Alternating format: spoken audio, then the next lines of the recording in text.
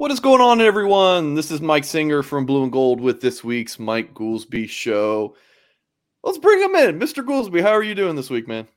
I'm good. I'm doing really good, Michael. Good to see you. Yeah, it's good to see you. We got a great show lined up this week. I'm playing host. We have Mr. Goolsby, and we also have Mr. Tim Hyde. Tim, can you show the boat behind you for folks watching on YouTube? Because people always joke about how you're in a boat. Yeah, the light's in the way, but since I busted out the boat, since everyone thinks I'm on a boat and Goolsby's in his little house, so that should be the name of the podcast, like once a month. There you go. All right, well, cool. Well, yeah, we're gonna talk all things Notre Dame 41, Syracuse 24. Appreciate all you folks watching live with us, watching back, listen via podcast.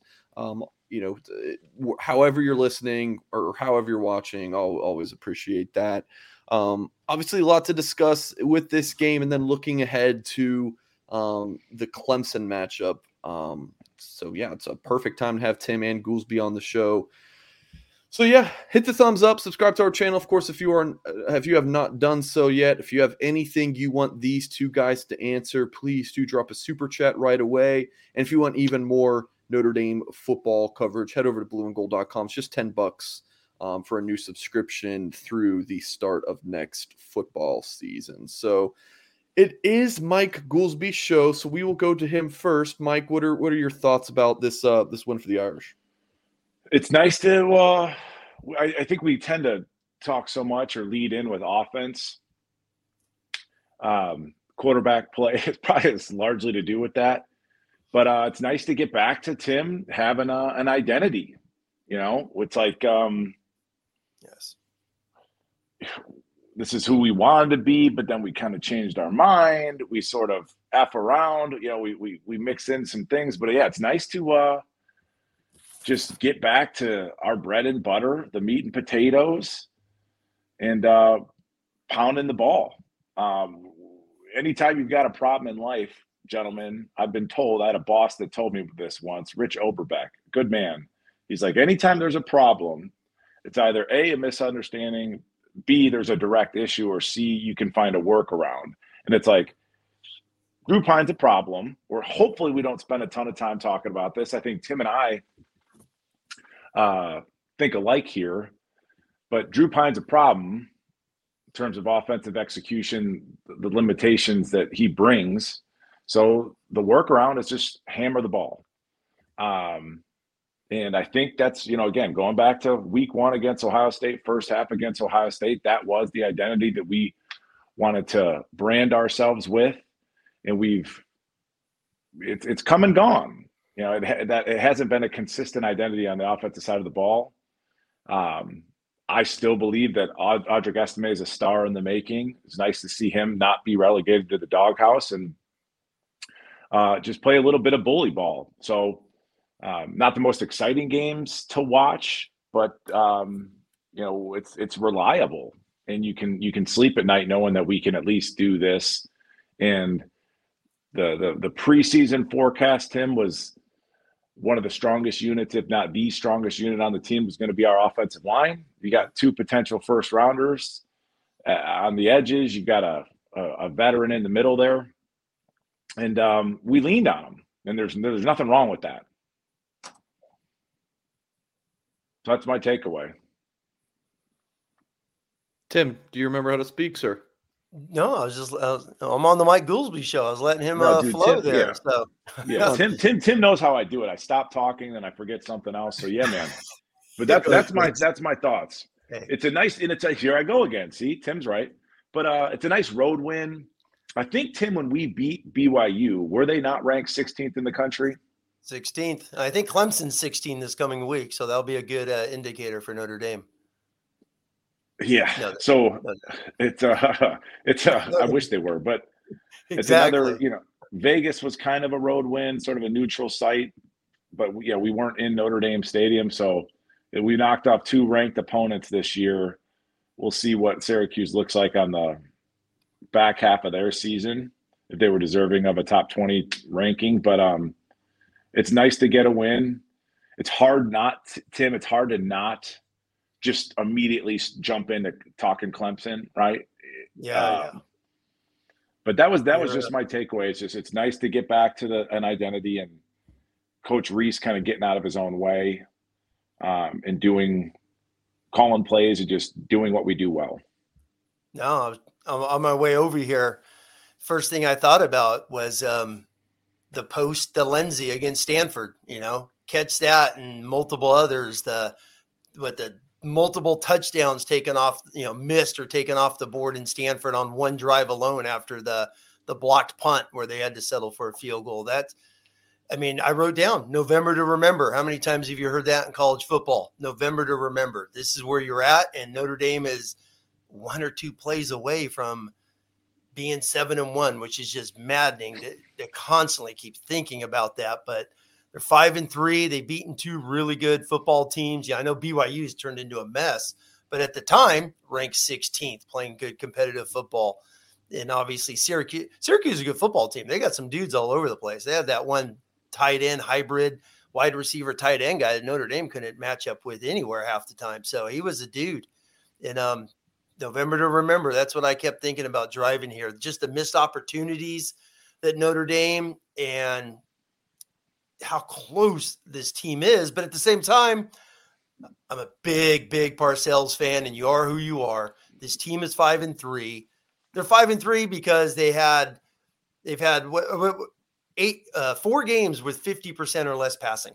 4 games, or excuse me, 5. I don't know. They were barely above 50 against Ohio State. Then you go Marshall, and obviously the last 3 games of Drew Pine. Drew Pine goes first 3 starts over 70%. He's up there looking like Jimmy Clausen in 2009, slinging the ball over the place. I mentioned a month ago. Now he's got 3 straight games under 50. I know he was 52 against UNLV, but those are the 2 little shovel passes that aren't even a pass, which they count. So technically, he's 3 straight games under 50%. Going into Clemson, hey, I'm a big believer. You could run the ball you want, but there's a time in each and every single football game, no matter what level you're at, you have to throw the ball somewhere to win a game and to make a big play. And what's Notre Dame going to do in the next 6 days? That's going to be a big question next Saturday night. If I may, before Goolsby speaks, I would like to address Drew Pine because I got a lot of YouTube comments and tweets in these past few days about Mr. Well, you Pine. did it to yourself, Mike. You did it to yourself. Listen. A few weeks ago, I saw CJ Carr play, Notre Dame's quarterback commit 24 cycle. He stunk. He stunk that day. But my opinion didn't change of him because I know who he is. Just quit shaking your beautiful head, okay? Hey, read this. What's the name of the show, Mike? Hold on. It's gone.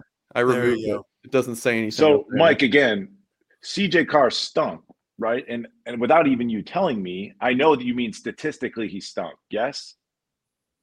Yes. Okay. But he still looked the part, yes? May I finish? Yes, you may. I'm going to make a graphic, says the Mike Singer Show real quick. Listen.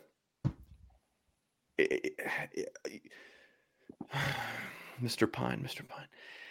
It was bad. And that's all I really have to say. He's not a good quarterback. I'm coming back on that. I'm off that bandwagon. What's most frustrating to me is you've seen the flashes of good, but he's just been so darn inconsistent, and his decision making has been extremely questionable. If you're going to be this limited athlete and limited thrower of the football, you have to be excellent at everything else, and he's just not right now. No, just real quick, tail in between my legs. No, I'll go. The first thing I keep thinking about in that game was, this one of the scan offensive plays. They only ran 10, by the way. So before people lose their mind on the scan, they only ran 10. All passes, by the way, Tim. I think they were all passes, by the way. Yeah. Go ahead. I think I tried to the lion's share. 2 runs, which the runs kicked off 7-10 yards on a couple. But most of them are passes because they were just hammering the ball, and then it was third down. They see something they want to do, and the checks, by the way, Tommy Reese did scan in. Were like, dudes were open. How do you not hit them? The one is Lorenzo Styles. How do you bounce a screen pass to him? The dude's wide open. Alt, Patterson, Zeke, those dudes are all getting out there on a wave. and they bounce past the ball to Lorenzo Styles, and he my God, it's a 10-yard pass for crying out loud. So, which is the most maddening thing thinking about Pine, because he threw a rope to Mayer right before halftime, 41 yards. I went back, charted where he threw it and where Mayer caught it, 41 yards. So it's like he can do it, or is it after he throws that far, he's just so exhausted he can't throw that far for the next hour? Well, I think, Tim, I want to get into this a little bit because, you're a coach, right? So, yeah. But going back to that toss to Mayer, beautiful play, slides in the pocket. Yep. But if it's to Mayer, he has that level of comfort. Yes. And it's easier for him, but to pull the trigger and distribute the ball elsewhere, it just doesn't come naturally to him. But like, Tim, if you put your coach hat on, what is it with Pine? So forget all the physical limitations. Like, what's going on in Drew Pine's head going into this Clemson game, kind of rewinding the past 3 games? Where's he at mentally, do you figure, from your coaching experience?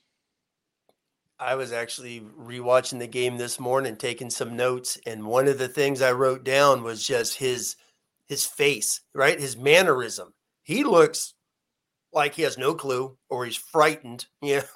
It's no confidence. It always seems like when he goes to the sideline, you don't see him talk to a lot of people for whatever reason. They showed that quite a bit in the Syracuse game. Him just walking around, just shaking his head, frustrated. Didn't know what to do. There's one really bad play. It may have been that right after the Styles, skip pass on the screen. And poor Lorenzo, it's like, dude, just get me the darn football. But and Freeman put his arm around him, but Freeman was just felt like he wanted to just squeeze his helmet off. And I dude, are you serious? And Freeman was, trying to bite his tongue, like, all right, hang in there.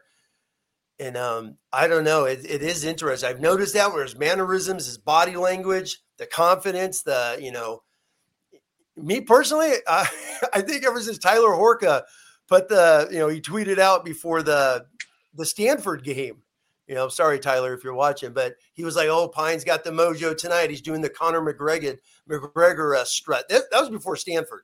So ever since then, Horka needs to go back on his Twitter timeline, delete that thing, because it's floating out there. Because ever since then, he has not had no strut.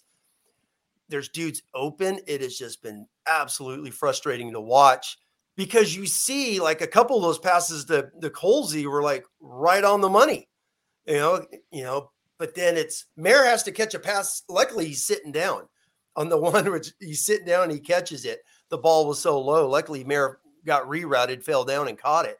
But no, I don't know. Yeah, the passes, two of Goolsby's catches, frankly, I don't remember the third, but they're both comebacks, right? It was like a 10-yard comeback. Yes. Mike Singer, one was a deep crosser. Special. I think deep crosser, and then they hit him on the comeback, which was a great play because they doubled Mayer, who was running a seam route, and they doubled him. Boom. Goolsby's all by himself. It was awesome. So I think, I said it on last week's show that we, the Notre Dame fan base, analysts I guess ourselves, we were maybe sold a bill of goods in terms of what Drew Pine is as a player, because all you heard about was his confidence and his bravado and his swagger and all that.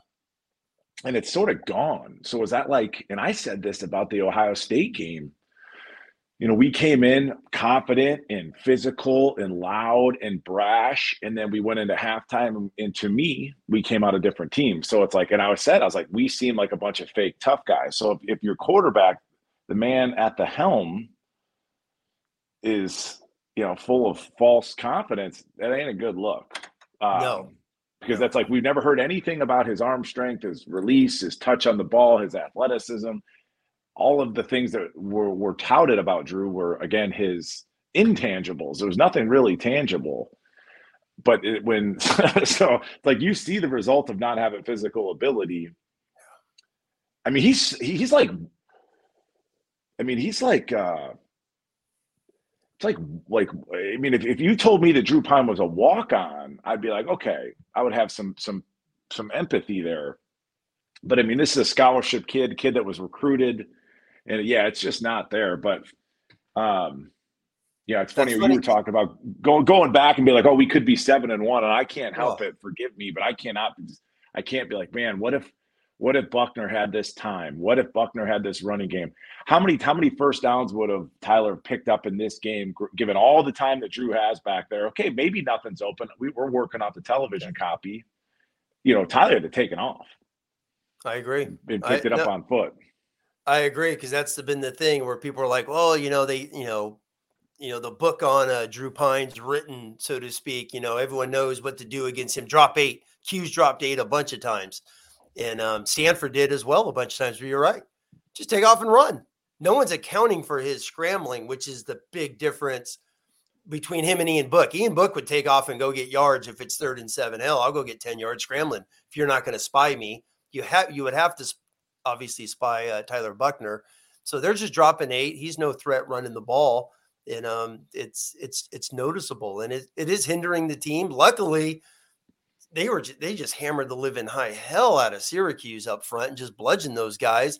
I mean, they're going 3 tight ends. They're bringing Thomas Salerno in like his double wings and just playing 10 on the line of scrimmage or 9 on the line of scrimmage and just smashing it. And kudos to those running backs who just had some huge holes.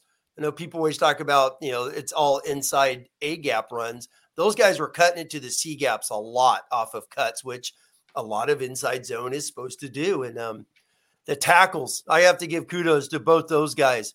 When they would run to the right and cut left, Joe Alt's smashing dudes.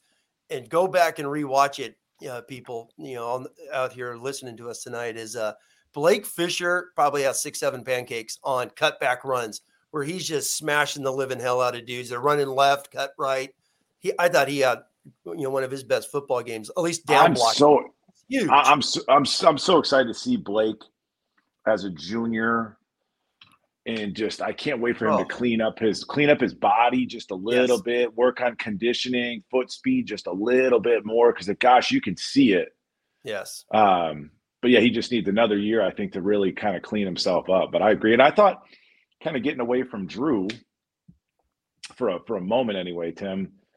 The things that we tried to do creatively in the run game, I did think that, I think in Tyree's first series, they tried to run stretch with him. And I think because of the dome, and I think Zeke Correll couldn't get off the ball, or maybe the guy over him. Their defensive end, number 17, made a play from the backside, but we weren't quite synced up with the snap, and I think the noise had something to do with that. And I think we ran a little screen to him. We ran a little swing pass with him. Yes, swing. The next play, it was a dead play on the stretch. Love to see him under center on that stretch play, kind of that USC thing that we talked about, Tim. Yep. Versus being in that pistol formation. But it was interesting to see that, like I've been saying it all year, the usage of the backs and the packages and the different spots where we would plug them in, whether it was leaving depending on, but I mean, the different backs that we would have in pass protection, short yardage, we're putting Tyree in there, which is like, it never quite synced up to me. And I think that this many games into the season, Coach Reese seems to have a better handle on, we're running this play or this package, whether he's, rotating guys in with Coach McCullough. I feel like they've got that licked finally. I think they finally got that resolved in terms of, we're running this type of play. We want this type of body type in there in the backfield. Tim, I was going to say real quick, what's that? You got 30 seconds, Tim. We gotta move somewhere else. Go ahead. I mean, the whole Chris Tyree thing is, he's the third running back. He's fully established himself to be the third running back. He really, the other two are more violent. They're better cutters. They're better football players. Chris Tyree does not have a lot of wiggle, a lot of cut to him. He's the third running back. So whatever he gets from here on out is taken away from those two, I feel. Last thing, Mike, it is the Mike Goolsby Show. All right, damn it. Zip right, it. go ahead. As a coach, Tim, I do not understand how Tyree being 190 pounds or whatever he is. I mean, he looks like he's 180 pounds. Remember that pick I sent you of all the running backs in the group? Yes. And folks, wait till you see Jadarian Price next year. Holy smokes, as Tim would say. But why can't Tyree, as small and as light as he is, make one cut and put his foot in the ground and go? He always has to do the stutter step, the chop steps. I'll never understand it, why somebody can't work with him on as light and low to the ground as he is, he should be able to make that cut in his sleep without all the choppy steps. It really frustrates me because I really like Tyree. And I remember one of our first shows, Singer, you and I did, it was like Tyree versus what's his face from Clemson? Shipley. And I was like, I prefer Tyree. And I mean, I'm eating some crow there when you look at their careers up to this point. But that's maddening to me, that aspect of Tyree's game. Sorry, Mike. Go ahead, buddy. All right, we're just going to go ahead and hear from one of our sponsors, Rogue Shop. It's a husband and wife outfit, as Mr. Rogue and his wife Shar are craft cannabis farmers who specialize in small batch sustainable plant medicine, a true holistic type of small business. Farm it and grow it all themselves, do everything by hand. And their website to visit, as you can see on the screen, it is www.rogueshop.com. There are products that give you euphoria, but so much more than that. Products that have been known to help with anything from stress and anxiety to chronic pain and insomnia. Have a question about what their product does? Jump on a live chat with the owners of the website and they will steer you in the right direction. Shar and Mr. Rogue will take care of you and answer anything you have. And their goal is holistic healing, making your life better if you suffer from stress, insomnia, reducing inflammation, anxiety, and mood disorders. They have topicals that are great for pain in specific areas as well. And when you write as many articles as I do and as many YouTube shows as I do, you don't get great sleep unless you have some Rogue Shop products. So fall asleep, stay asleep, head to rogueshop.com. Promo code blue and gold gets you 10% off. Again, blue and gold. That promo gets you 10% off. So please do head over to Rogue Shop and check it out. How is it that Bolton Landing, who never sponsored us, gave us a few free samples, whereas Rogue Shop is a sponsor? We haven't gotten any free samples. Sounds like a great discussion to have off air, Mr. Goolsby. All right. All right, moving along. Tim, Goolsby, where you guys want to go next? Actually, we can go super chats. How about that? We've got a few super chats. So, all right. John Monty says, I wish we had a quarterback to get these receivers the ball downfield. 2 years is a long way off, or even 1 year. I guess he's kind of talking about incoming quarterbacks. Any thoughts here, Goolsby? Yeah. Again, it really limits the offense. And this is the thing. It's hard to Tim, you can probably chime in here, but it's like week to week, you take in the game, you digest, you talk about it. Unintentionally or intentionally, I tend to look at things like big picture. When I committed to go play at the University of Notre Dame, I did sort of win a national championship. Like in my heart and in my mind, that's what I thought I was doing. And it's like big picture, that's what we think about. I still think about is like big picture culture, all these little things, recruiting wise, positions of need, areas of improvement. So it does feel good to get a win against a team like a Syracuse and to beat them up, Tim. But when you think big picture, it's like, man, we ain't without a quarterback and without a little bit more elite traits, more elite traits at the wide receiver position, we still got a long way to go. So while you do get encouraged and you do get excited about a win against the Syracuse on the road, you kind of come back to earth and you're like, man, we got a long ways to go. In a Clemson is even a little bit.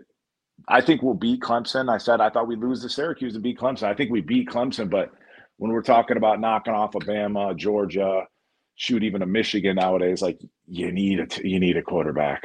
Oof. Oh yeah, that's why so much of the conversation the last month has always been about the past. Everyone wants to rip, as Reese, recruiting, Kelly, all these things, and I don't know, something changed with me a couple weeks ago where I just switched it, and it was just like, you got to focus on now. You got to focus moving forward. This is my belief: is who cares what happened in 2019 recruiting or whatnot? Sure, does it hurt now? Of course it does. But it's all about Freeman. It's all about what he's doing, these coaches, his culture, as you talk about there, Mike, and moving forward in recruiting and the skill class he has coming in. These running backs he has coming in are freaks. They just are. There's not one running back in this program right now that cuts like Love, Edwards. These dudes run. Estime will run you over. Diggs has a little. Tyree, I just don't think Tyree's a shake and bake type guy like some of these guys coming in. Some of these receivers are just better pass catchers, better true receivers than what's on the staff now. So I'm looking at it like, move forward. What the heck's going on? It really, really stinks. I could say this 6,000 times in a row that Freeman, Reese, I'll throw in Mike's buddy, Chad Bowen, who's the recruiting coordinator. I'm just saying there. I'm just using him out there because he's a recruiting guy, Mike. But he's part of it. All that dude does is recruit. And these guys could not get a quarterback this year, which is just maddening. Maddening how these guys could not find one. And especially when someone's on campus and all he does is recruit. So that's going to be the biggest question moving forward. Guys want to talk about moving forward, throwing balls, all that good stuff. They've got to get a transfer quarterback, whoever the heck that is. Because there's some bad quarterbacks out there too. So I've coached a long time and I've coached guys that have transferred. Just because you get a transfer don't mean that dude's a dude. Brandon Joseph transferred. He's just finally made a play and it's game 8. So just because you get a transfer does not mean they are elite dudes. And I think sometimes we just assume a transfer is going to be a star. And we'll see. Notre Dame needs a quarterback. Notre Dame needs a quarterback. Go ahead. There's no guarantee that a transfer or even a highly touted kid coming out of high school isn't going to hit, right? I mean, it happens every year in the NFL. Guys are paid millions of dollars to evaluate and draft, scout, etc. However, Tim, those kids aren't a liability. I mean, Drew's a liability. Yes, I agree. I agree. There's no way they could go if they win out. I don't see Drew Pine completing 72% of his passes these next 4 games. If he does, and something just clicked and awesome. I don't think that's going to happen. There's 2023. There's no way Drew Pine could be the quarterback next year. There just can't. So yeah, and I don't know if there's opportunities there to dump the ball off to check. I mean, Tom Brady's going to go into the Hall of Fame, and that's what he did throughout the course of his career, is just kind of check the ball down. And it's like, I don't know, can he not see? Can he literally not see downfield because of the wall in front of him? But he does complete some passes. Bizarre. He does complete some passes where you're looking at him and you're like, keep it going. You can do it. And then it just goes boom, downward from there. After you see some beautiful passes, it just flips. And that's the way it's been these last 3 games with him at quarterback. And it's frustrating to watch. And it's hurting it's hurting the team. And now they're getting ready to play the 5th ranked team in the country. Clemson's going to respect 0 pass games. So he's going to have to throw the ball Saturday for them to have a shot. It is nice to see, though, that, like, go ahead, Mike. No, I'm muting Tim so he can't rebuttal. Go ahead, Mike. I was just going to say, like, and Tim, you can recall the 2002 team that I was on. You bring in Coach Willingham, who gets rid of Carlisle Holliday's, God-given. I mean, Carlisle Holiday to this day is top 5, top 10 athlete I've ever been around, just in terms of everything he could do: run, jump, throw, hit a baseball. Coach Willingham takes that away from him. We're going to go West Coast, right? So everything's based off of timing, short passes, whatever. That doesn't suit his strengths. We didn't score a touchdown in 2002. We wound up ranked 4th in the country before we lost to Boston College. But we didn't score a touchdown, Tim, for the first 7 games. Didn't score a touchdown, and we still won because of defense and special teams. So it's really encouraging to see, as our schedule kind of gets turned up here, the level of competition is going to get ratcheted up. It's really, really, really nice to see, and it's been a long time coming, where special teams is, 3 games in a row blocking punts. That's wild, and we're starting to turn the ball over on defense. So if there is a glimmer of hope going into a Clemson game, it is that maybe we give our offense another couple possessions. So Drew's good for 1 pick a game at this point. The last 3, 1 tip pass, turnover.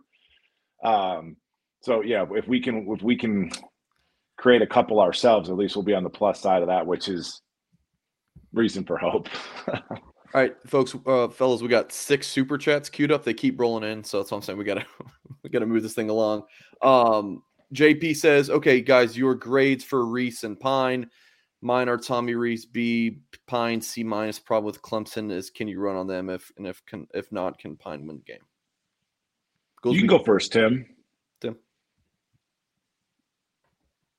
Sorry. You left them muted. Yeah, I left you muted there, Tim. Go ahead. Start over. It's all good. I have no, people may not like this because it's very unpopular, I'm assuming, but I have no problems with Tommy Reese, what he's called. He's called some dudes that have gotten a lot of open more times than not. He's controlled the tempo. He's controlled the game management in these wins. Even the Stanford game, people won't lose their mind. How many people were open nonstop and didn't make plays? That is the offensive coordinator putting his guys in position to make a play. And the coach can't catch, coach can't block, coach can't do anything. As Mike Goolsby knows better than anyone, the coach, he has to put players in position to make a play. And if you are put in position to make a play and you don't make a play, that is on the player. So drop balls, wide open post routes that go 10 yards over his head, that's not on Tommy Reese. And as far as Pine goes, yeah, he's won some games, so C minus. What the heck? I'll go with JP. C minus, a frustrating C minus. How's that? I would go. Nice. Tim, you and I are very much simpatico in terms of our feelings on Coach Reese. I think he took a lot of arrows early in the season, and I was like, I don't know, man. I don't think he's calling that bad of a game. Yeah. I think I heard it somewhere like prior to this Syracuse game, he had missed 5 touchdown passes that would be touchdown passes. We just couldn't connect. Yep. And, in college football, football nowadays, it's all about splash plays. So if he's teeing it up and for whatever reason, the receiver, the quarterback, you can't connect, that's not on Coach Reese. So I'd give Coach Reese probably a B+. And you go back, we look at the entirety of the season, you're breaking in a brand new quarterback. The interior offensive line is leaky throughout the first half of the season. You've got this ragtag group of wide receivers with inexperience and talent that we're not quite certain what that level is. And I still feel like we don't really quite know what's in that room. But he comes out with wrinkles, like the Mitchell Evans thing is a nice little wrinkle. I don't know if that was an original Tommy Reese idea, if we saw that elsewhere, but I like the usage of Jaden Thomas in this game, Tim, kind of putting him as that attached tight end thing with his body type. It's interesting to me. Yeah. My critique of Reese would be his assessment of talent, I think, but in terms of the specifics of play calling, I'll give him a B+. I really, a B+. And as far as Drew Pine goes, he gets a participation trophy. You showed up, have your juice box, and some orange slices or whatever, and get out of here. Jump in the minivan and go home. He gets a participation trophy. We're not even going to give out letter grades. Yeah. What's the next one, Mike? Yeah. Go to the next one. Jonathan Parsons wants, or why not go to the ACC full time? About to get our 26th win versus the ACC. Any thoughts on this? Just quickly, guys, on because we got a couple more super chats from John, but you guys thoughts on ACC? Stay independent as long as you can. That's the way I look at it. Sit and wait. I think the way this is shaping up, you're going to have 2 or 3 mega conferences. With our national draw, our national audience, our national brand, we're still going to be the belle of the ball in a lot of ways. So I'm with Tim. Sit and wait. Yeah, they're going to be playing real quick. No, I was going to say they're going to be playing an SEC team coming up, starting with A&M. Then it's Arkansas. Then it's Bama. Then it's Florida. They're going to start getting an SEC. SC's on the schedule every year. I was reading just a couple of weeks ago in the Detroit News Press that Notre Dame, Michigan are working on a long-term contract coming up here. So hopefully that's true. Where they're going to play early in the season like the old days, play game 1 or 2 and get after it. So Notre Dame's going to be fine. They don't need the ACC. Yeah, we don't need their officials either, right, Tim? Oh, my Lord. You mentioned Texas A&M, and I have to bring this up, Mike, and Mike, maybe you could add something to this. And, Mike, maybe we'll go a little bit long tonight. I know you're busy, but no, Texas A&M, this whole thing, kids smoking dope in the locker room. Kids are getting kicked off the team. You heard this? No. Yeah, that's the A&M thing. Those it's all. Oh yeah, I suspended. that lauded all over recruiting class, Mike, like half of the class is gone because the kids are just running amok. It's absurd. And then you saw what happened in that tunnel for the Michigan game. I presume you've seen these Michigan players getting jumped. And I tweeted about that at GCA football. Find me on Twitter. But Mel Tucker needs to lose his job with no buyout. And I was just watching that, and I was like, man, for whatever reason, dude, like, I'm proud to have played at Notre Dame, and like, I'm proud of our culture. I'm proud of our graduation rate. Like, when you see all this bullshit going on in all these other programs, it's like it should make us proud to be a Notre Dame fan, because we still compete, we still win games, and like, you don't have to worry about stuff like that, So I just want to sprinkle that in, because that's just beyond, man, what's going on at some of these other programs. All right, another one here from John. It says, also, what were your thoughts on the linebacker scheme this week? Didn't feel like I saw as many cross stunts in the A gaps, and with that, thought they played a lot better in their gaps. So, Mr. Goolsby, what do you guys say about here? And then we'll go to Tim. He said he didn't see as many cross dogs. It's like they might not have been crossing, but they were still bringing them. I mean, I thought that to myself when I'm watching Tim. Yep. The consistency at which we blitz our inside linebackers, I've never seen anything like it. I've never seen anything like it. But yeah, maybe this week there was like 20% left. I will say Syracuse's first touchdown, and I've been complaining about this since last year with Drew White and these guys, like, hold your damn water. If you are coming on a blitz, stop telegraphing it. Like, do you not have a sense for their cadence where you can hit this thing on the run?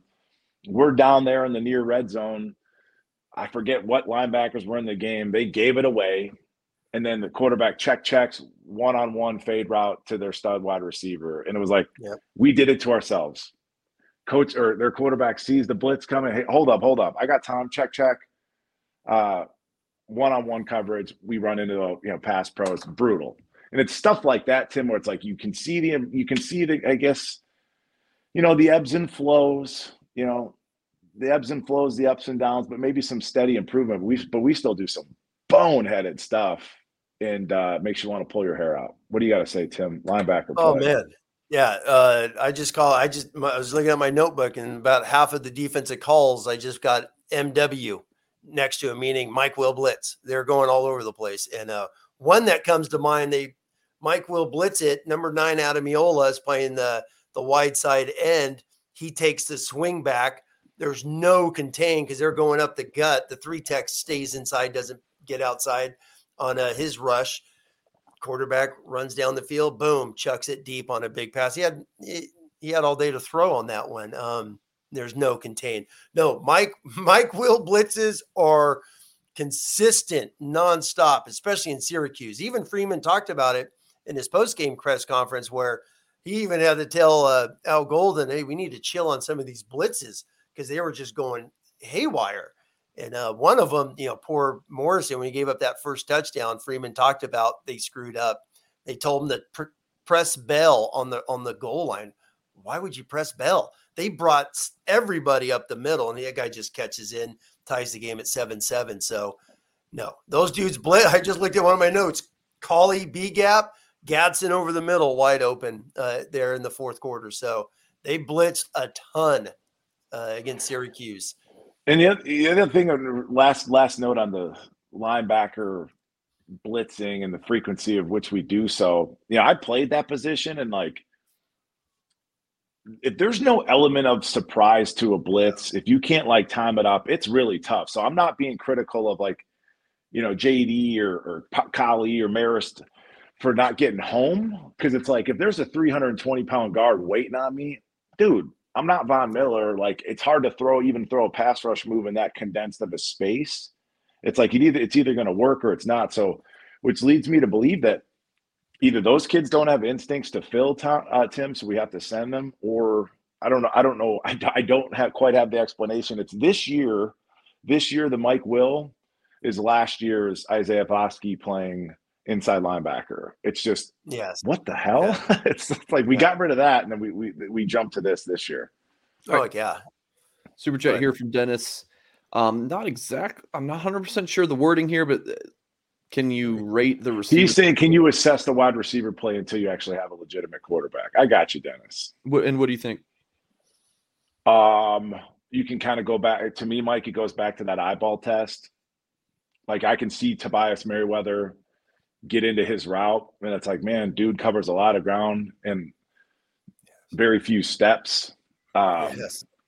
Like I saw Deion Colsey, double catch a pretty routine comeback route, where he's fighting the ball. So like those are things that I could use to kind of assess. But I said this last episode, Tim,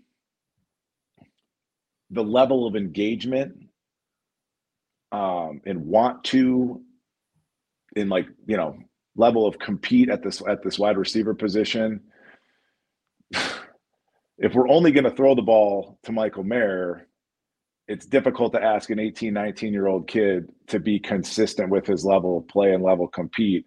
And now you sprinkle in the fact that we're going to hammer the ball 40 times a game, that level of compete and the level of engagement, one would assume would continue to slough off. So it's really difficult to gauge ability when maybe they're not entirely dialed in. No, I agree. And that's been some of the thing where you've seen Lindsey frustrated. He's frustrated. I mean, that guy should have 6 touchdowns this year. I mean, he's been open so much, balls overthrown all the time.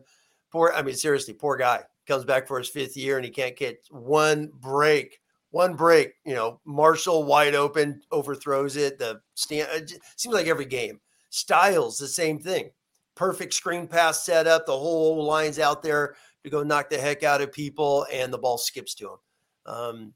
Luckily, Tobias is so young, so he's not really frustrated because Lorenzo obviously played a ton last year. It was nice to see Styles come in because I guess Lindsey was sick during the week, so he only played a little, and they just played him special teams because he didn't practice. So they went with the bigger guys out there, so to speak. So it was nice to see him engage. The Tobias one, man, he's right there. It's like, come down with that ball, right? Just come down with that one right there on that end zone. But you're right. The engagement. It was an underthrown ball, yes. But he probably should have caught it. Oh, it's right there. Exactly. With his height, real quick on Tobias, man. When he runs, he looks like he runs a 5.2 40. And like you're saying, Mike, because he's so long. I mean, he does not look like, man, he covers 20 yards in 3 steps because he's just long and just galloping down there. And he got down the field so fast.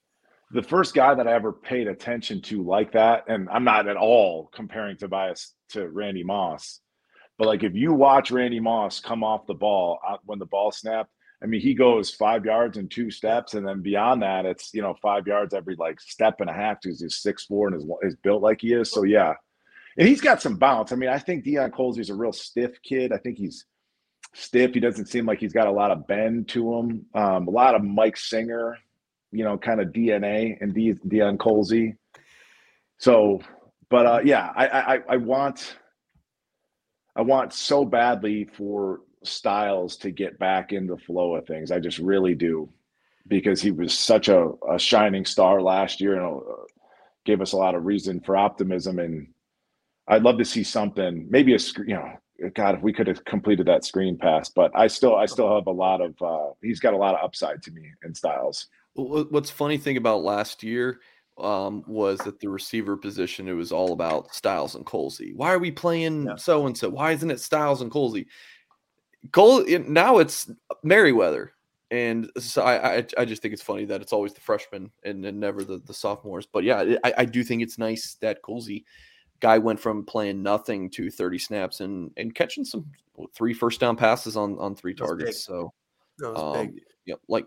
But can I last thought, Mike? Yeah, of course. Go ahead. I'm begging you for your time show. Around, so. Your show. I said this earlier about Coach Reese. I think he's a pretty good play caller. And the execution is one thing, and is that his game planning and the practice prep that leads to poor execution? I don't have that answer. But the plays that are dialed up, I like them most of the time. I do have a critique of the recruiting and his ability to assess what kids are good at. When you look at Colsey, it's like, okay, he's going to be this type of guy. He's a comeback guy. He's a Mike Singer, He's a 6-yard, 8-yard, 10-yard comeback guy. Jaden Thomas isn't a go get it deep guy. maybe he's a crosser. Maybe he's like a poor man's Deebo Samuel type thing, kind of a physical kid. Yeah.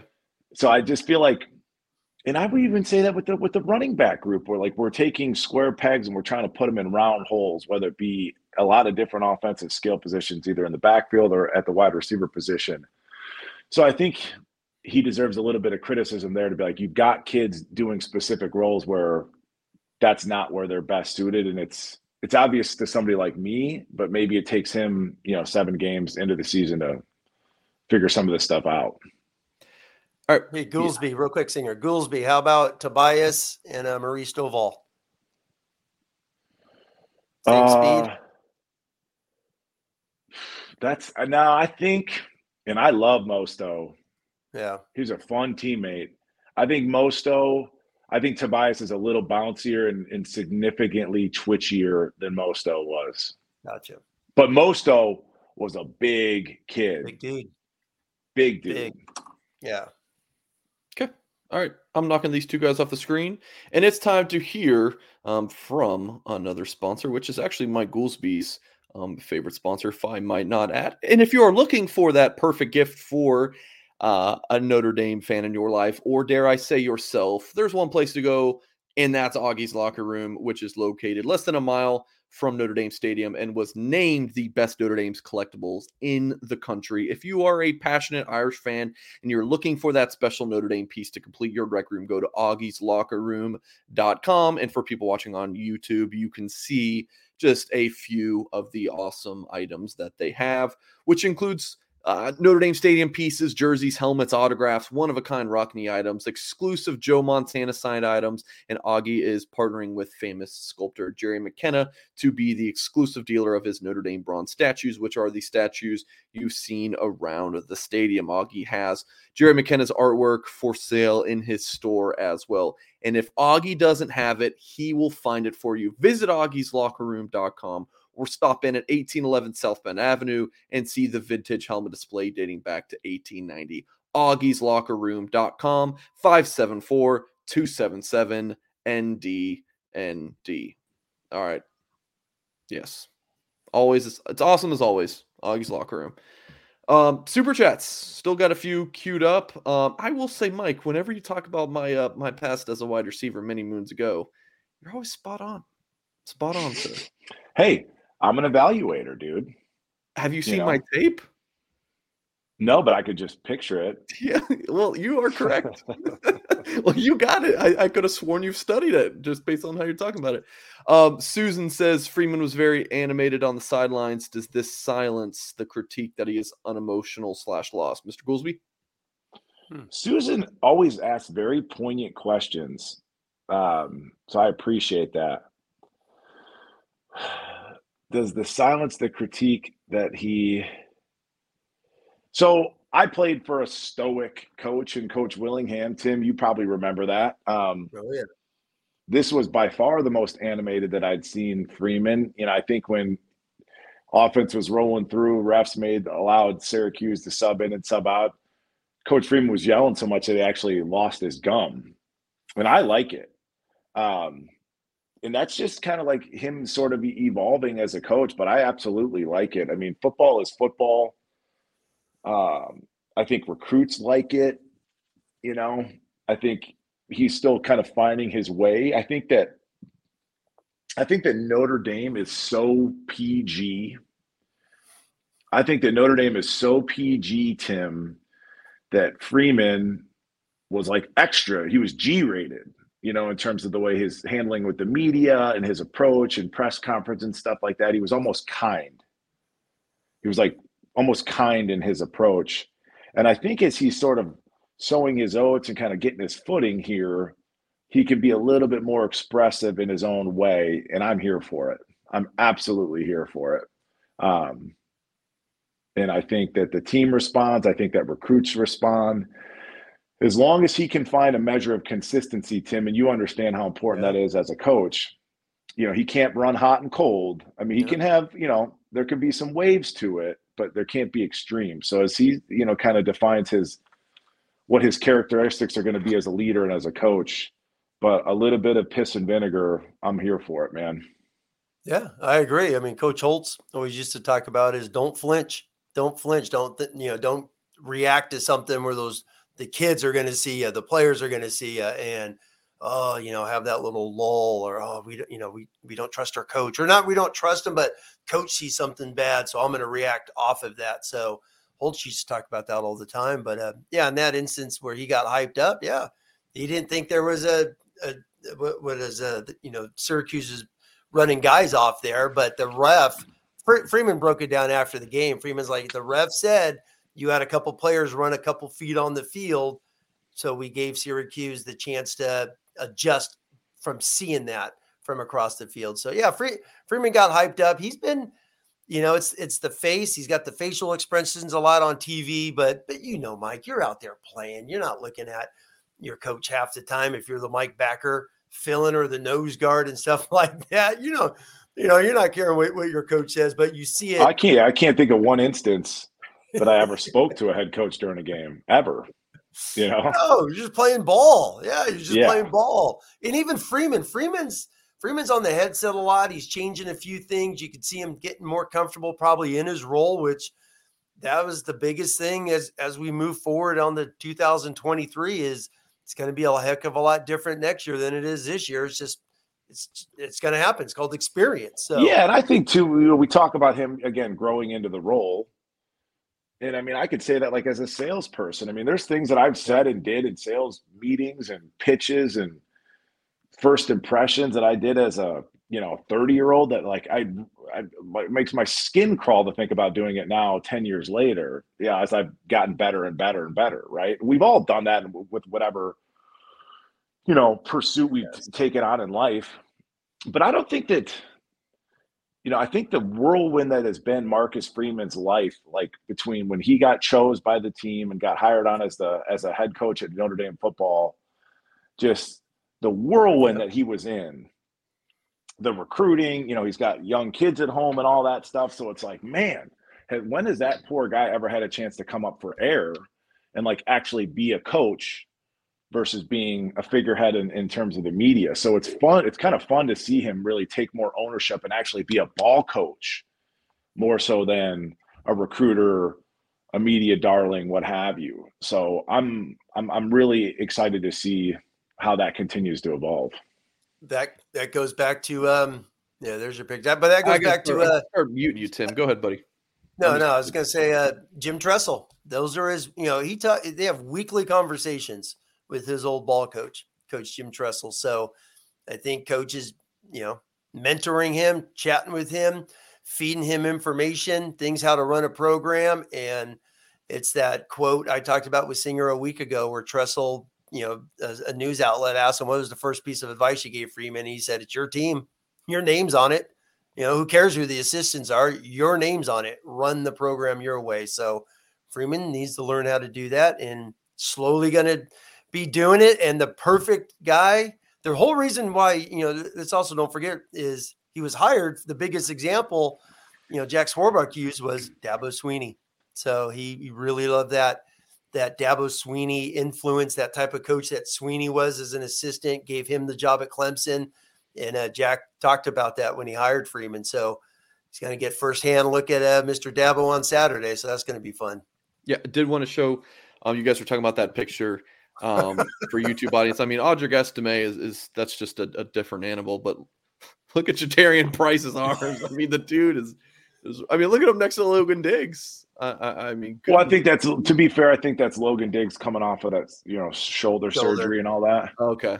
Yeah. Whereas Price can only use the, but Tim, he's just cranking dips. That's true. Tim, I've heard you say it before, like Love, like that's an SEC running back. Oh yeah. Like, so somebody like Prince Kali, that's an all SEC linebacker. Yes. I was watching the game with my folks, and there was a play where Kali was walking off the field, and I paused like that. Look at that kid. Yeah. Look at that waist. I mean, that's so. And Sneed. To Jalen our Sneed. point, yeah, Jalen Sneed. I mean, but there was that's a picture. Why Coach Freeman's here. That's why Coach Freeman's here. There was a picture of him on the TV, just smiling. He was happy. It was a big play, and you saw him in the background, and he looked like Jadarian Price. So he's been putting in the work as well. But same thing. Those are SEC dudes. And those guys need to get on the field pretty soon. And once they do, just a different level of speed out there, you know? Yep. Tuli Alamaka played a ton of Viper. I think he got 6-7 snaps playing Viper this past week. So is that going to be a sea change moving forward for him? I found that interesting, watching him run around out there. Mike, you got more super chats. Oh, of course we do. Good to go. Another one from Jonathan here. He says, a Notre Dame quarterback's top attribute can't be an intangible. That's quoting Mr. Mike Goolsby, most honest statement in a decade. Mr. Goolsby? I said put it on a T-shirt. All right. There we go. I love it. Appreciate it. Super chat. Milton fan is he's been disagreeing with the assessment on Drew Pine and saying the issue is Tommy Rees and the garbage recruiting and development. Thoughts here? We'll go to Tim first. Yeah, I mean, where the RPOs, they threw a handful last week. You got to remember, each and every single game is a different game unto itself. So they probably didn't need them against Syracuse. Syracuse got better DBs than some of those other guys and whatnot. And they run the 3-3 stack. 3 safeties were deep a bunch, dropping and fitting in there where they're like, we're just going to smash the ball against the 3-3. And that's what they did. As far as, some of the calls from Cal, UNC's DBs played 10 yards off, so you could do whatever the heck you wanted. They didn't have any clue to motions. That's why Logan Diggs was catching wheel routes uncovered. So completely different game. Once again, every week's a new week. And as far as garbage recruiting development, you know what, I'm going to say probably another unpopular opinion, but what 25-year-old assistant football coach out there is going to have carte blanche to do anything he wanted? So if people really thought Tommy Rees could do whatever the heck he wanted when he's 25 years old under Brian Kelly, then go for it. It fits your narrative. I don't think it was. Is it development, recruiting? Once again, as I said 40 minutes ago here, I'm looking at Rees moving forward. If he's going to be here next year, if he goes pro, whatever it is. If Rees is here next year, I'm looking at him moving forward because I'm going to judge him on recruiting, on what he does with Freeman, not Brian Kelly, because what elite 5-star national ranked quarterback wants to come play for Brian Kelly? It's like, be honest, people. Be honest. It was Justin Fields, Lawrence, you name them. I mean, did those guys want to come play at Notre Dame for Brian Kelly? That's the way I look at it. They got the quarterbacks they did. Buckner was national top 100. Phil Jurkovec was a national top 100 quarterback. They got him. They got a couple in, and around him, they did not. I think Tim, you bring up some good points, and I think it's a fair question, and that's what makes this fun, is the opinion. I think like RPO.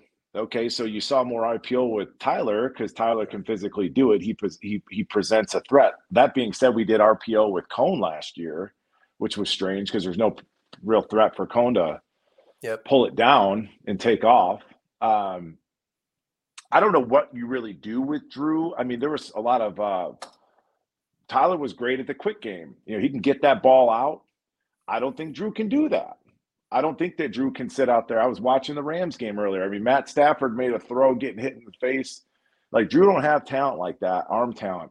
We go back to Tyler's very first play of this season. He gets hit in the mouth and completes a pass to Lorenzo Styles. Drew can't do that. So Coach Rees is limited in terms of what he can do offensively at that quarterback position.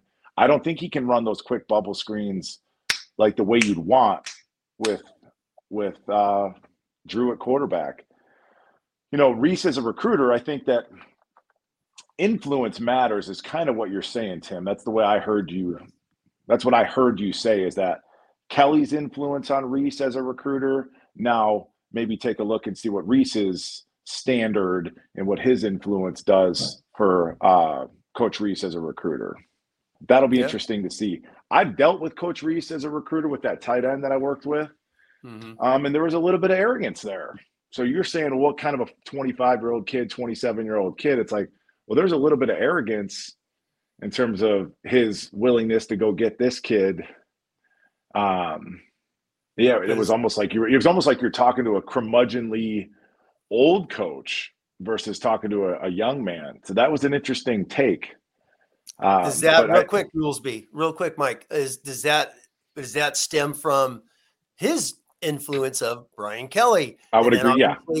his dad's been in the NFL and, big time football for, 40 years, whatever it is. So you have two big time influences on him. And as you know, influences tend to rub off on you, kind of like Freeman is with Coach Jim Tressel a little bit, when you look at it from there.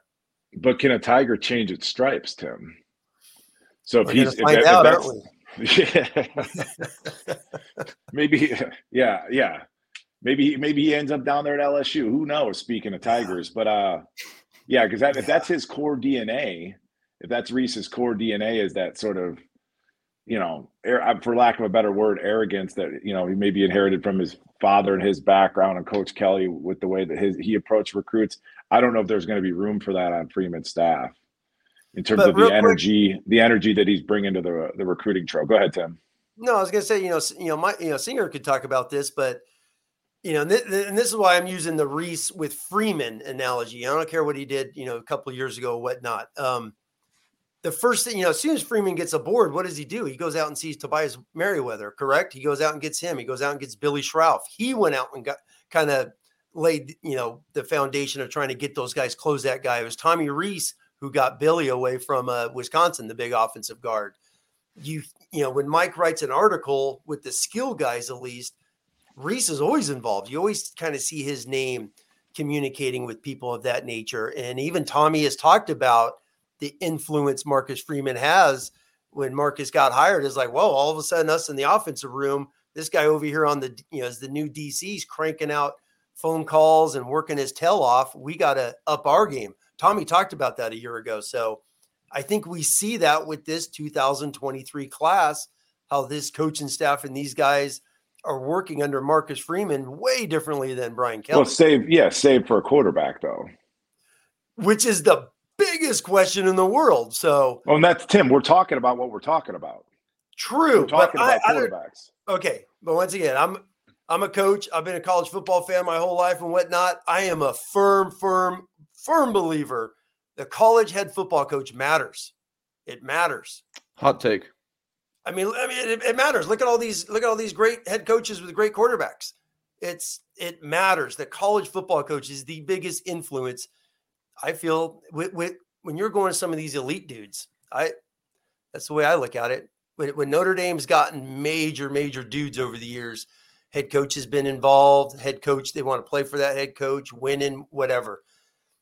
I don't know. Maybe I'm wrong. I don't know. You could talk about Billy Schrauff as an elite interior offensive lineman, and you talk about going after a 5-star kid that's been groomed since he's 9 years old to be a first-round pick in the NFL.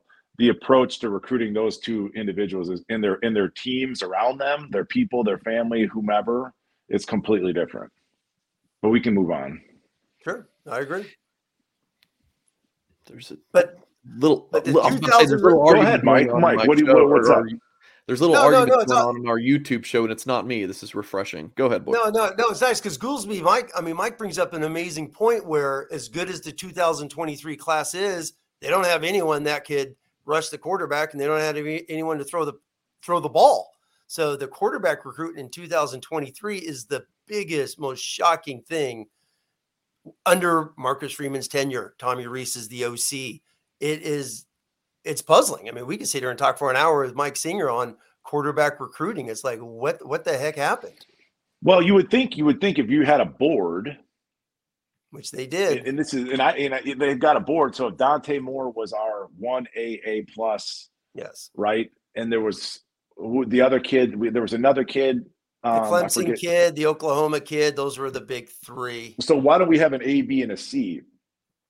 So it's like A is your 5-star Dante Moore, B is maybe a Midwestern kid with nice size, nice measurables, or what have you, and then C is like a Josh Allen. Man, this kid's got a hose for an arm, but he plays rural ball in Georgia, and he's going to take time to develop. But man, we love those physical traits. Yeah. Like I look at, Nebraska. I look at, I live here in Omaha, Nebraska. I look at the Huskers roster. They've got 4 or 5 quarterbacks on their roster. And a couple of those dudes are like, one kid's a ridiculous athlete, developmental guy. One kid's got a huge arm. And, there's degrees of it where it's like we went all in on one kid. And I don't think that's good business. But I agree. Go ahead. I mean, I mean, Mike, Singer's talked about this before. We talked ad nauseum about this in February, March, April. It feels like on the whole Dante Moore thing, but I mean, Singer probably doesn't want to say too much, but who knows? But as he's written about it, is what in the world? I mean, did they just? From what I've read from other out there podcasts, and things of that nature, where it really just seems like they went all in, and that's what happened. It seemed like, as Mike Singer hates more than anyone on the face of the earth, the silent commitment. But do you take that? Do you trust that? Going back to your point, Goolsby, is when Dante Moore, this is my take, when he left Notre Dame that day without committing and told Freeman and that whole staff, Reese and all the guys, I'm going to go take some more visits. Those guys should have just been beaten down the door 35 seconds after Moore left with his father that day, and they didn't. And they let it float around too long. And they got played. They got played. Exactly. They got played. And so there's no contingency plan whatsoever. And again, we're not saying, and let's not turn this into the Dante Moore thing. God bless the kid. But like, if he's your 1A and there's 3 kids that we put, categorically are those 1A type 5-star, can't miss, future NFL guys. Okay, Dante, out of respect for you and your situation and whatever, we're not going to recruit any of those kids, but we have to at least get that, that Midwestern kid that's a plan B type kid who's maybe not a 5-star, but he's taller than 5'9", can throw the ball 45 yards. Plus, we're going to go after these kids, Dante, and we're just going to keep an open line of communication. Oh, and there's this other kid from, Colorado that's 6'6", he's got an absolute hose for an arm, and we're gonna look at him. You obviously know, Dante, you're the guy that we want, but also we got to run a business here. You got played, Mike. What else we got going on?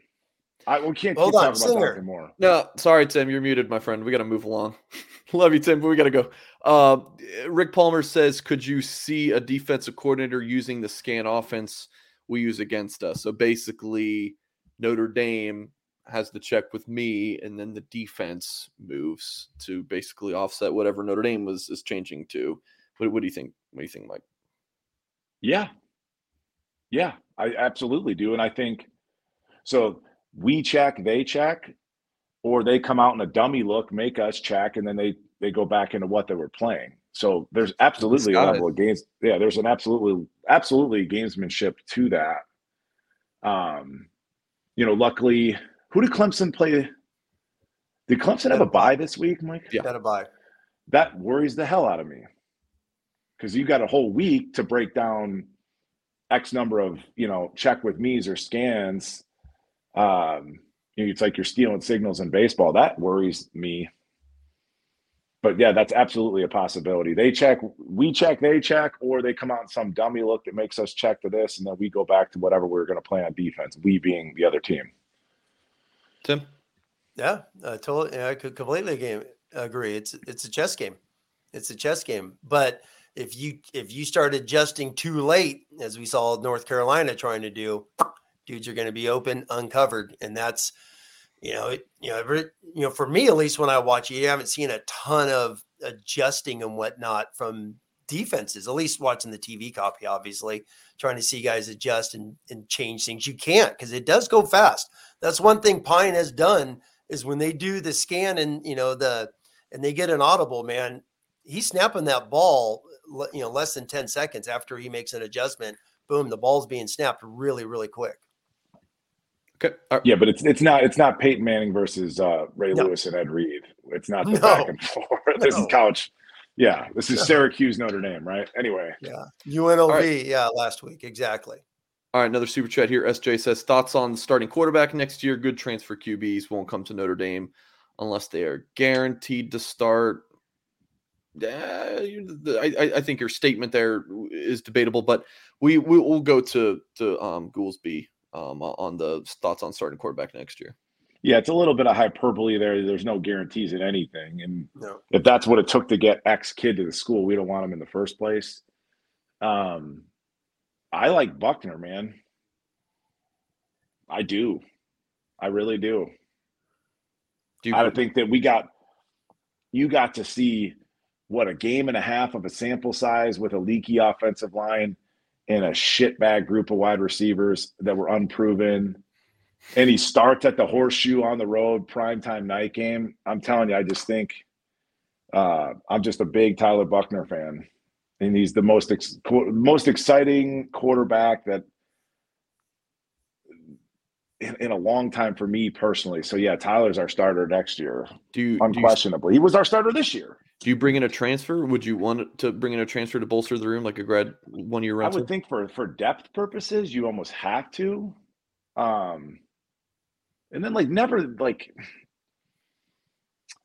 me put this thought together. So like a Josh McCown, who's been in the NFL for 18, 20 years at whatever, Chase Daniels, like you have him in that room not to be a starter.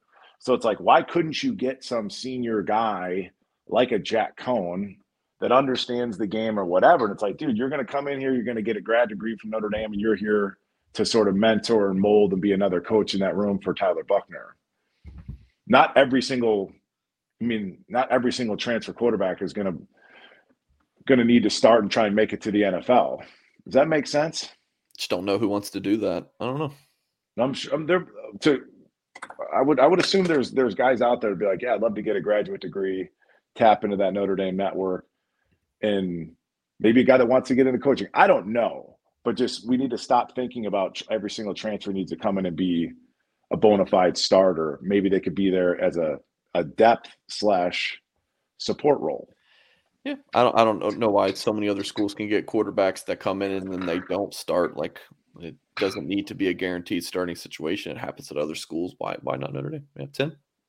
No, I agree. I mean, they definitely need a quarterback. They definitely have to go get a transfer. If that's a Jack Cohn with Rose Bowl game experience, who's coming in to be, and he earns the starting spot, great. If they get a Jack Cohn part 2 who comes in and Buchner beats him out, great. They definitely need one because, the elephant in the room is Tyler Buchner staying healthy. If Buchner could stay healthy, he could run, he could throw, he could do some things.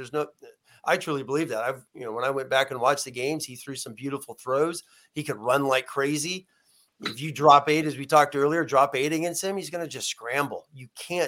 There's certain things you can't do against, Buchner that you do all day against Pine. So you have to respect the run game. You have to. So 2 more thoughts. I love Tyler being up there in the coach's booth. What an interesting, added phase to his development that other quarterbacks will never get to. And I'll say enjoy. He's hurt, but I wonder what that's doing for his overall maturation process, being in a room with Tommy during a game. And then the second note that I wanted to say, if we do in fact get a transfer quarterback, please let it be somebody that has like a tangible, deliverable trait. Because even thinking about Cohn, it was like, oh, he's unshakable and he's such a leader and whatever. And it was like there was no great athlete, no arm strength. It was all about his intangible. So maybe it's somebody in Notre Dame's media department that's putting out this crap. But like, give me somebody that's got an arm, and like that's why he's going to maybe be a starting quarterback for Notre Dame, not he's a quiet leader or this or that, right? Let's just find somebody that's got some physical tools, because Tyler does. Kind of like the Syracuse backup who was Florida signee. I mean, that guy. I mean, that's an SEC quarterback, obviously. He was electric. Yeah, he was an electric little player out there. Yes. Okay. All right. Another super chat here from Dan. Wrong screen. There we go. He says watching Pine throw is like, oh geez. Okay. Ken Angeli. So Dan's super chat here is just the general thought of why not throw Angeli in there. And I think this kind of goes back to part of the receiver discussion. It's always the shiny toy you don't know about, right? Is the grass green on the other side? I feel like a lot of people calling for Angeli don't really know anything about him. I think he was 3 of the 4 websites had him ranked as a 3-star. Like, I mean, Pine was a much more decorated recruit coming out of high school than Angeli, which, is just a part of this discussion. But I don't know. Is anyone here calling for Angeli to take over the job right now? We'll go to Mike first. Yeah. Tim, you can go. Oh yeah. Oh man, my take's pretty easy. If Steve Angeli was as good as some people think he was, I think he would have played the rest of the game against UNLV. What a perfect opportunity. Pine gets knocked out, and Angeli comes in. Evans scores, and then Steve comes in the next two plays and hands off. If Angeli's a legitimate Notre Dame quarterback, what a perfect time to get a freshman in there. I mean, seriously, had he been a guy, they got, I'm not comparing him to Klubnik against Clemson, but they got him in, they let him throw the ball a little bit, only 4 times against Syracuse. But if Angeli is a legitimate quarterback, they would have just said, Pine, go take it easy. It's Angeli time. And it wasn't. And for me, as a coach, as a dude who's watched a lot of football, I think that told me more about Angeli than not. I didn't get. I'm just being brutally honest. Because if Angeli's turning up in practice, Pine gets knocked out, Angeli finished the game, you're the dude, let's make a change. He's our hot freshman. That did not happen whatsoever. Mike, why do you hate the take? Why do you hate Tim's take? So you think that he should have got – you think that we're learning a lot about this situation based on him not getting a lot of garbage time? Steve Angeli's been getting first-team reps since the Cal game. He's been with the varsity before the Marshall game. Obviously, Ohio State Marshall. He was down on the scout team. They even said he never got any first-team reps. Cal week comes, he is the bona fide backup. So He's been repping now for 5-6 games, whatever it's been. Lose track here after Marshall. So he's been getting first-team reps each and every single week in practice. He's getting first-team reps. So Tim, so you're saying I'm trying to help you out. So you're saying that if Angeli was the guy, he should be prepared enough by now. No. If he was the guy and the coaches know he's the guy, he would have played that UNLV game when Pine gets cold cocked and knocked out. Okay. I missed the part where you said where he got knocked out. But where he got knocked out. If he's the guy in practice and he's tearing it up in practice and Reese and Freeman are like, man, Angeli's going to be a dude. It's UNLV for crying out loud. Pine gets knocked out. Pine comes back in the game because my humble opinion, they know what they have with Steve Angeli and they weren't going to finish that game with him. Or Pine was just fine. Or Pine was fine to play. Which then Pine's that much better than Steve Angeli?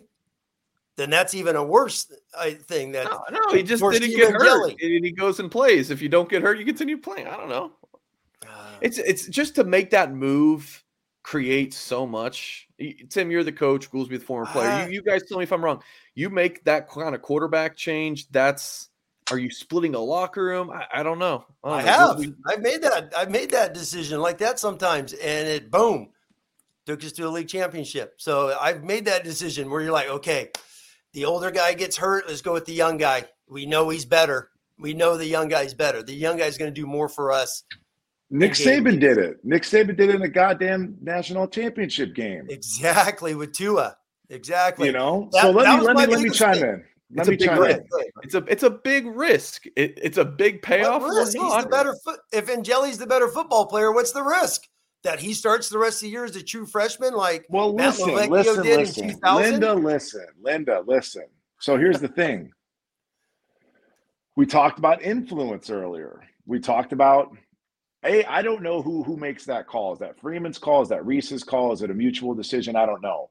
But I believe that Coach Kelly's influence on Reese is like that of safety. It's of low floor versus high ceiling, right? So he's going to, risk reward. Angeli might throw a pick. He, maybe he understands 30-40% of the offense. So risk reward, let's just roll with Drew if he's not really hurt. Right. And then you're saying, okay, I'm critiquing Tommy's ability to assess quarterbacks and assess the skill positions. So it's what is Coach Reese's? Somebody asked questions of these guys at the stupid press conferences, but what are your tiers of things? How do you stack rank what's most important at your quarterback position? Because based off of what we hear through the media, it's confidence, it's stoicism, it's a level-headedness, it's moxie, it's nothing. So it's nothing tangible. So if Coach Reese is assessing a quarterback's ability to play based off of practice, he executes the things, he does all the checks. If that's what he ranks as most important, then he's going to roll with Pine. If he puts physical ability, arm talent, etc., lower down the rank, Angeli's not going to move up. Does that make sense? So it's like, what criteria are you using to assess your quarterback's readiness and ability to play? Hopefully that makes sense. Thirdly, Angeli wasn't ready to go in the game. Wasn't even taking snaps, Tim. Like, it wasn't like they had a contingency plan built in. He was like, oh, what's going on? Should I be doing something? Like, he's a backwards hat guy, by the way, Mike Angeli. He wasn't ready to go in the game. But he was the next series. He was the next series, and they handed off twice, and they took him out. So the last thought that I had, and I've been saying that Angeli's not ready just because it's big-time college football, although I think they did kind of run a pro system out there, Bergen Catholic. I'm going to assume they're well-coached out there. But it did cross my mind for the first time watching this game, like, bro, if this is all we're going to do, put Angeli in. Yeah. I mean, if we're going to run the ball 45 times a game, put Angeli in, because I want to believe, and I haven't seen him throw the ball, but I want to believe that he can push it to Tobias or to you name it. Lenzy, I want to believe that he has a bigger arm than what Drew Pine does. So that's what I would look at it like, upside versus safety. I think all those things have to be taken into consideration, but I think maybe Coach Reese puts more stock in intangible things than physical gifts. Crickets. All right. All right, moving on. If no one has anything to say, I mean, this is a shock. We're caught up on super chats. I will say on Angeli, the young man can do no wrong. I love him. But also, we were texting the three of us earlier. I'm nervous. Pine's taking some shots, Tim. Oh my gosh. Yeah. Yes. One of us said, I'm surprised he didn't get a concussion. I think I said. That was me. Maybe he did. Maybe he does. I mean, it was. Oof. So he was a matter of inches between. Go ahead, Tim. I was going to say, then that goes back to my point. When you got a young freshman and he's good and you're liking what you see, if you like what you see in practice and you have a smidge of an opportunity to get that dude on the field, you're going to get him on the field. They haven't done that. And Pine has But Tim, let me stop you. So when you said, if you like what you see on the film at practice as a coach, yeah, what's more important, physical ability, ability to whip the ball, he can actually throw it, or checks and reads? What's more important? If for Reese, what's more important is get the damn football to the guy. What quarterback could get the ball to the guy with consistency? That's not over the head. That's not all over the place. That's not a bounce pass on a freaking screen that's going to run for a touchdown. That's the thing. So is Angeli not getting the ball to these guys at practice? That's what's crossed my mind the last 2 weeks. I mean, Pine got crushed on that drop 8 where he scrambles. He's holding the ball for 12 seconds. Joe Alt can't pass pro forever. The guy runs around and just knocks the heck out of Pine from behind.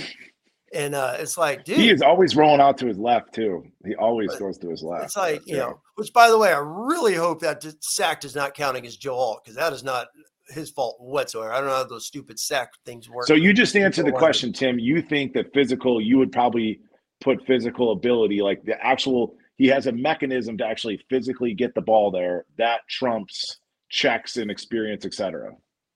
That he's a freshman. He's a Mike, you played with Matt Lovecki. Tim, you should run for politics. You just never answer a question. Answer the question. Run for an office or answer the question. Do you put physical ability or experience, playbook? What's more important to you if you're making that call? 3 weeks. Hold on. 3 weeks in a row, Pine's under 50%. He's under 50% 3 weeks in a row. This is who he is now moving forward, from what it sounds like. So why not get Angeli in if he's doing the things necessary in practice? That's, I think, the most frustrating. What are those things? What are those things? That's what I'm trying to drill down to. Completing the darn ball. Okay. The ball. Hitting a wide open post. Yeah. Those things, getting the ball out to receivers, hitting Tobias on a post, like you're saying, don't underthrow it to the poor guy. It's pitch and catch. A lot of this stuff is just pitch and catch. So much. So So, of it is. The last thing, just to be fair to Steve Angeli, let's not pretend that we've got, the next Trevor Lawrence on the bench. No. Is that fair to say, gentlemen? So it's like maybe Steve's arm isn't markedly better than Drew Pyne's arm. So we're going to take the conservative approach and go with somebody that knows the playbook, knows the checks or whatever. But furthermore, though, boy, are we making an argument to put Angeli in the game, because if we're going to do this scan bullshit, then why not put Angeli in? You don't have to do anything. Coach is going to tell him what to run. No. And all he's got to go out there and do it. But we might not have a choice. I mean, if Drew keeps taking these hits and he's built like a child, so when a 280-pound kid hits him, it looks like he's getting hit by a train. He's 190 pounds at this point in the season. I love it. Beat Clemson, right? Man, Drew Pyne's good for the podcast, though. There's no two ways about it. That's why I want to see Angeli come in and go 12 for 28 so we could change the subject, right? Oh, gosh. Good times. So, Goolsby, before we head off, you're picking Clemson or ND to beat Clemson, right? And you're going to be there. I'll be at the game. Yeah, I'm glad you mentioned that. I'll be at the game. And if anybody because I'll be there, I'm taking a customer to the game. But if anybody sees me, say what up if you see me at a tailgate or whatever. Say hello. But yeah, I think that it for us to beat Clemson, it's so Notre Dame 2022. It just fits. I think the night game, that was the only other note that I had that I wanted to talk about. I think the night game environment, we had a fun win, a physical win. I could just see it happening, and I think that Clemson's a little bit overrated. They're not the Clemson of old in terms of they don't have a dominant quarterback. He's a little hot and cold. They've got a little bit of turmoil in their quarterback room. But yeah, I think we can win. I think we will win. And then the only other thing that we didn't touch on here, and it's a little bit of a hot button issue, and I've said it, Mike, as long as you've known me, I've sort of griped about the Notre Dame day game experience at Notre Dame Stadium. And there's a lot left to be desired. And that hurts fans' feelings. But as somebody that's played in, a lot of big-time stadiums, it's real. And it's gotten to a point, folks, where you can see where the way the Notre Dame team plays at noon or whatever on a Saturday in South Bend and the way that we play in a dome in, northern New York up there in Syracuse, it's palpable. It's real. So I think that fans should do something. If you're going to the game, do a little soul searching and be you have to understand that taking in the campus, going to the grotto, doing all of it, man, it's incredible. It's beautiful. I think it's something that every college football fan should do. But the crescendo of the day is the freaking game. Yeah. You know what I'm saying? So get up for the game for the sake of the kids playing, because they need it, and you could see it. It's almost sad in a way that we play so much better on the road. And I think that the kids are culpable, obviously. The coaches are culpable to a degree, but I think that fans should take some ownership of those outcomes and the way the team plays as well, or take pride in it, however they want to look at it. My computer just froze and I'm back. Okay. So are we still live? We didn't miss you. You know what? Catch passes, catch the deep balls against Marshall and Stanford, and there's not a home field issue. I mean, fair enough. Well, you don't. I would disagree in terms of I'm not saying it's wild and crazy, but I'm just saying the level of energy in terms of the way these kids play on the road versus the way they do at home. It's noticeable. That's why I picked Notre Dame to beat Syracuse. You know who didn't? I didn't. I know that. All my coworkers. I did. It was a motivational tool. It was a motivational tool. Notre Dame won because of that 9 for 19. I mean, that's really what it was. Yeah. I'll be honest. I was, watching the game. I did not think they're going to just smash the living heck out of Syracuse like that. That was wild. But you know what? It always helps when you're starting quarterback is injured. So Syracuse definitely had an injured Q. Yeah, and it helps when the opposing nose tackle is 260. Yes, right? yes. Which, by the way, hey, you mentioned their nose tackle was the zone. Drew. Their nose tackle was like the Drew Pine of nose tackles. Oh man. Hey, big win on the road, which, by the way, Goolsby, you did talk about Notre Dame coming off a big win, night game. Wasn't that BYU Stanford? So we'll see if Syracuse Clemson hopefully is a little different.